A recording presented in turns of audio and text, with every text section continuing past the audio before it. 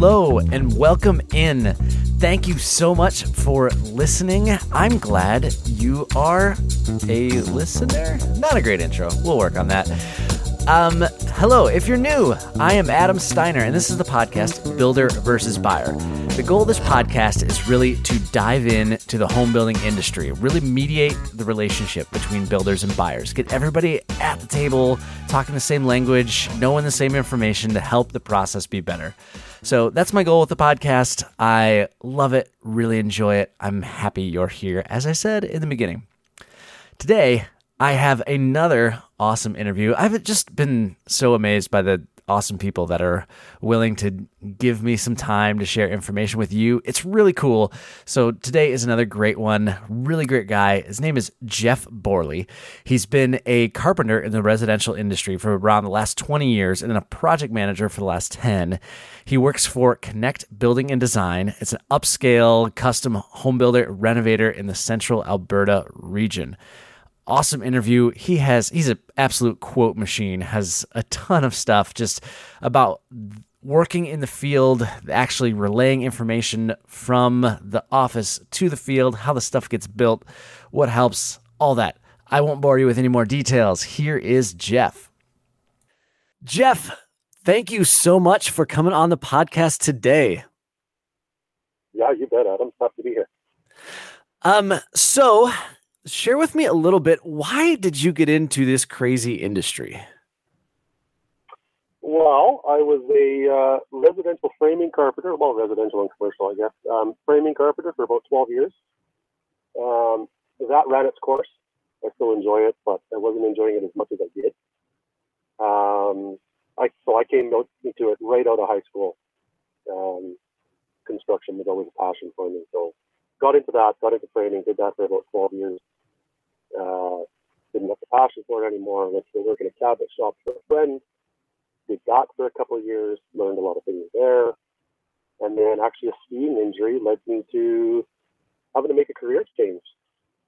Previous employer of mine, I saw an ad. They needed a project manager. So I thought that fit the bill pretty well. I stepped in and got that job, and I've been doing it since, in about 10 years now. That's awesome.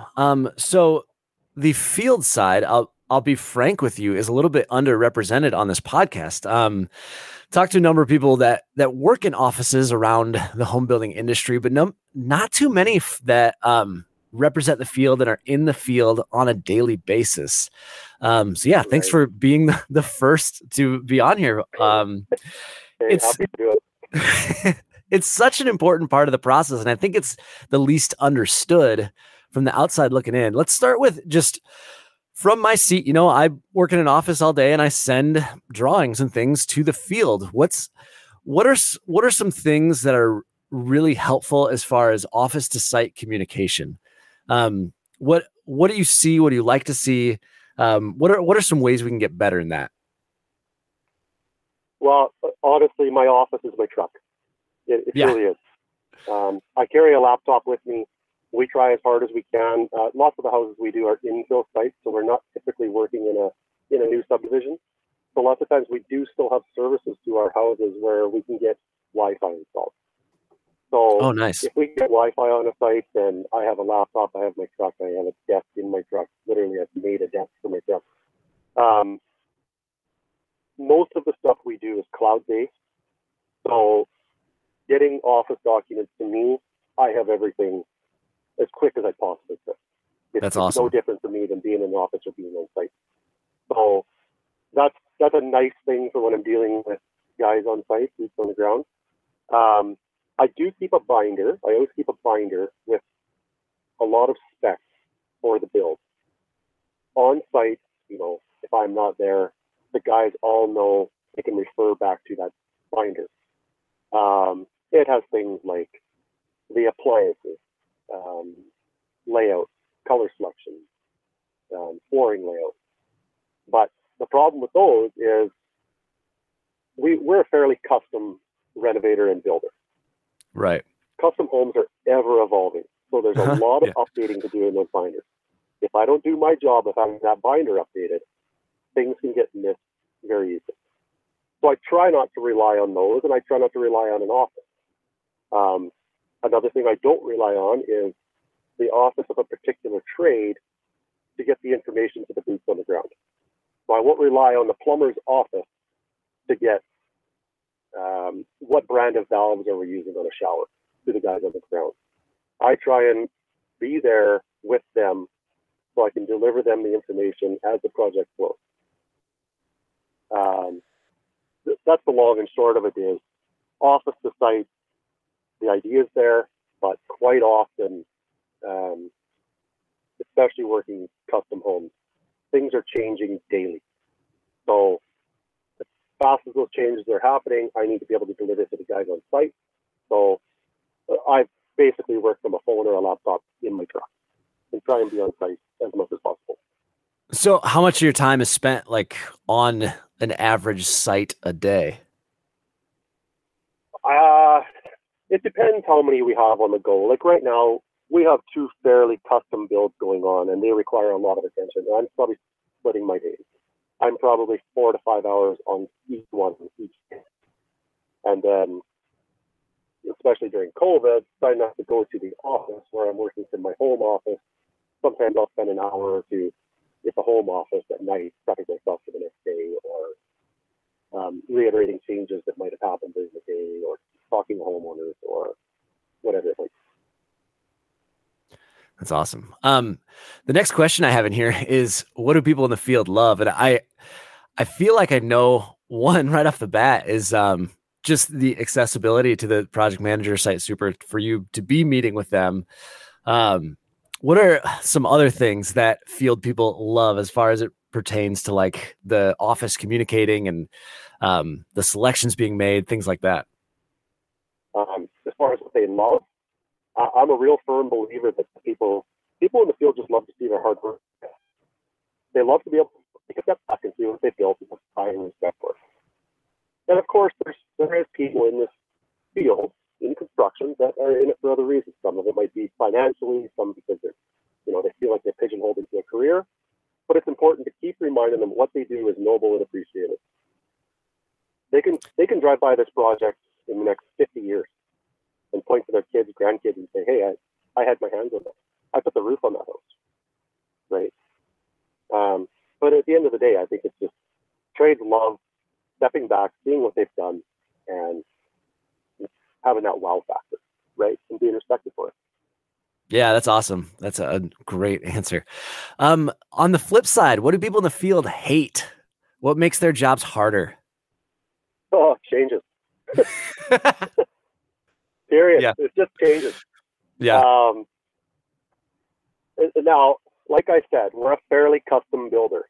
And in our market, a lot of our trade partners, they're used to working on spec or on a predefined scope. So they know when they sign that contract to go do the work, they know exactly what they're getting into. This is what we're going to do. We're going to put in XYZ fixture, and this is going to be this color, and we'll do 6 of those this year, kind of thing, right? We aren't that builder. We are all about whatever our customer wants, that's what they're going to get. So if lots of times when they see changes, they get pouty. And I get it. Nobody likes undoing work they've already done. But at the end, it's all about making sure your client is happy and we reach their goal. It's always a good reminder to let them know we aren't building a house, we're building a home, as John Horan from Vintage Builder says all the time.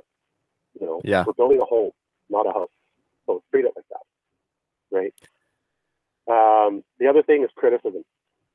I find that especially true with carpenters, and maybe that's me being a carpenter myself, but I would say every framing carpenter I've ever met over the years thinks they're God's gift to lumber, right?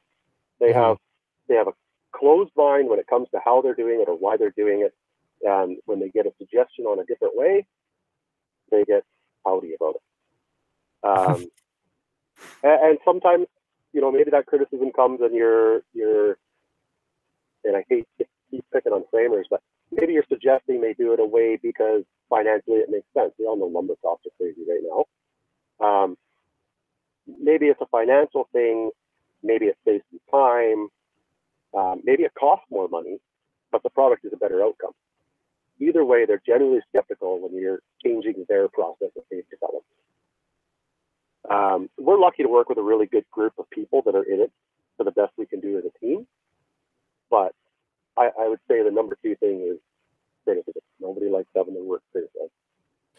Yeah. Do you have any examples of times it's went well when you've asked them to change the process for the better? Like what are the steps you take? This sounds childish, but it's always about making the idea theirs in my eyes. So if I can present an idea to a trim carpenter on, maybe his process through a house, so I'm able to free up the floor of a house for my painter coming in behind him. I just sometimes have to spin it as their idea.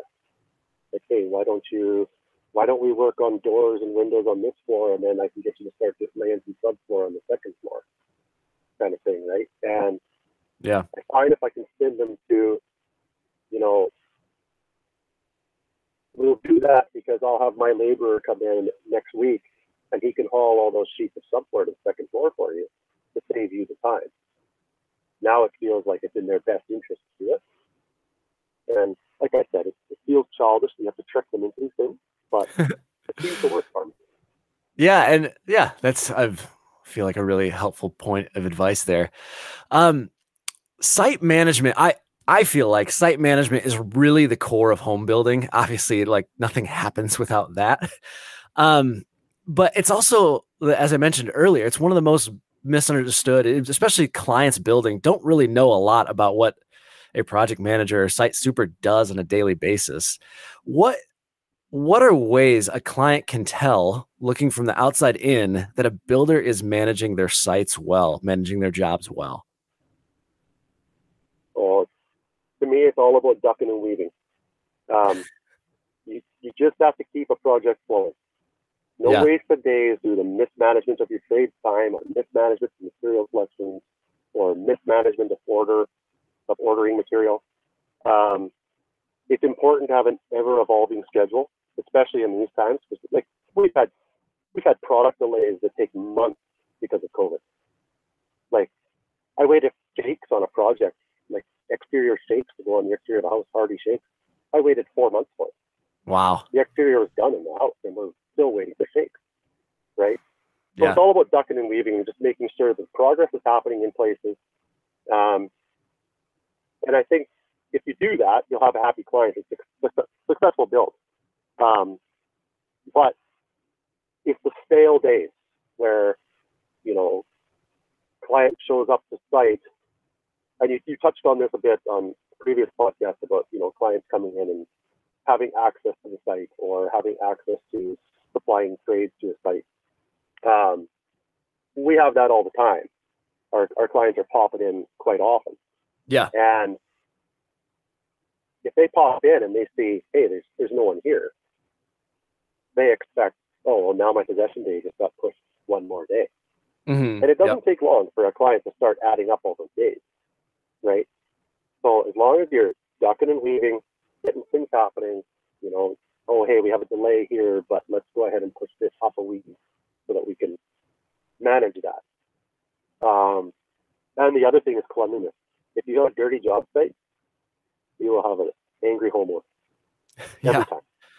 Yeah, those are usually the two things. Keep things organized. Yeah, I would totally agree, Jeff. I think those are the two things. You know nothing about the building site. You notice if somebody's not working, and you notice if it's messy. So yeah, I think those 100%. are. Yeah. On that note of just site management and managing a job site, making sure people are there every day. I know you know this, you probably live by this, but the trade relationships and subcontractor relationships are so key to running a good building company.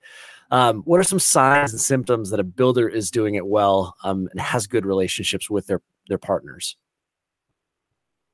It's honestly such an important part of the project to have a good relationship with your trade. And it's all about respect. I carry a lot of respect for my trade and what they do for a profession, but I also expect it back. Mm-hmm. Some of these projects, we're providing multi-million-dollar offices for these guys to come and work at. Yeah. right? When our crews can show us that they respect the work they're doing on the project, that they're afforded, or that we're afforded, then I reward that back with praise and respect, right? I try to make it a goal every day to make it clear to one of our crew on one of our projects that what they're doing is respected and appreciated. That might just be, hey, thanks for stepping up and doing that, or hey, what you did there looks really good, right?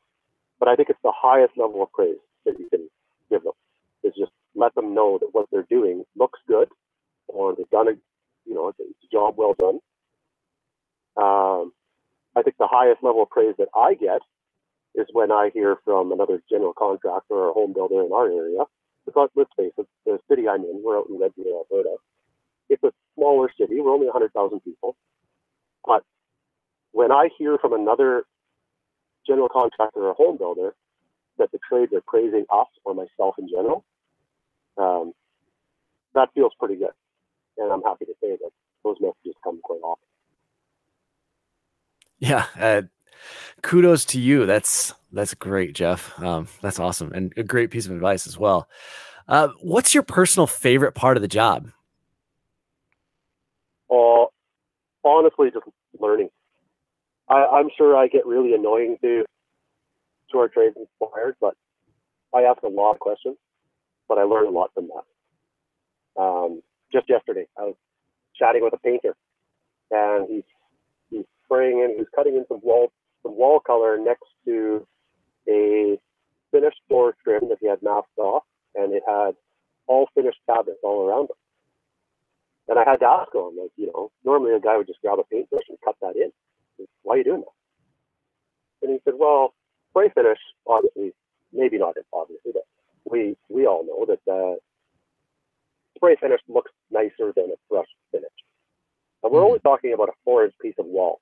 But the amount of masking and stuff that he put into this, the time, was a lot longer than him just grabbing a paintbrush and brush it in. So I asked him, I said, why do you do it that way? And he explained that part to me. And it's okay, well, your sprayer's not spraying it's not a very big fan. What did you do to do that? Just turn the pressure down in your sprayer? What did you do? And I could see he was getting a little bit annoyed with me. And I thought, honestly, I'm just curious. Maybe I'll work on something at my own house. Maybe I'll, whatever. And so he explained, I'm using, a 415 tip instead of a 308, and turn my pressure down a little bit. And anyway, it's those little things that I love about this job. I spent 5 minutes talking to my painter about what he's doing, and I learned something new. He's feeling valued because I'm stressing the fact that what he's doing is important, and I think it looks good. So he's feeling valued and respected. But number one, I'm learning something, which is what I love, right? Whether it's talking to a painter or talking to an engineer. Yeah, if anybody out there is younger and wanting to get into this field, write that down right there. That's so key. I even find it on my end, whether it's asking a client or, like you said, an engineer, or, just, hey, why are we doing something this way? I think there's a lot of fear that, if I ask that question, people know I don't know what's going on. And absolutely. Yeah. I found just the opposite, that when you ask the question, people respect you more, not less. Yeah. That's just saying that's a very, what's the word? Like, that happens so much in my specific profession, where a lot of the PMs or site supervisors, whatever you want to call them, they're too scared to ask the question to the trade because they don't want to look like they don't know what they're doing. Yeah. Well, the only way to know what you're doing is to learn.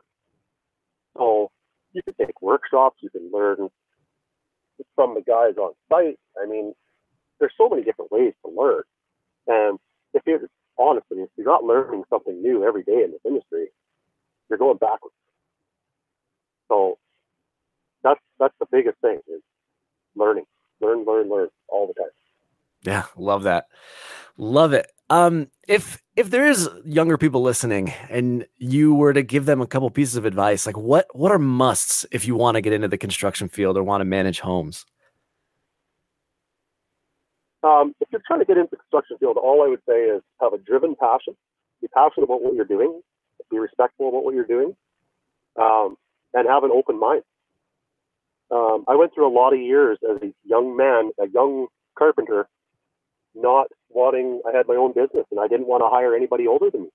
I was 25, and I had these people coming to me, and they wanted to be framing carpenters for me, and I'd look at their resume and see how old they were, and I go, well, I'm not going to hire you. I know it's discriminatory, but I wouldn't hire them because I'm scared they knew more than me. Mm. So I didn't have an open mind, and I probably lost out on a lot of knowledge because of that. But if you have passion for what you're doing and an open mind to learn new things, you're going to succeed. Yeah. Yeah. Love that. Thank you, Jeff. Dropping lots of knowledge on me today. So tell everybody, where can people find you? What are you up to? What's work look like for you? Oh, work right now. We're coming into our busy season. I mean, we've had an extremely busy year, but it's looking even better for the forecast here, even with all this craziness with COVID and lumber prices and all that stuff. Seems to be work is still happening. It's good.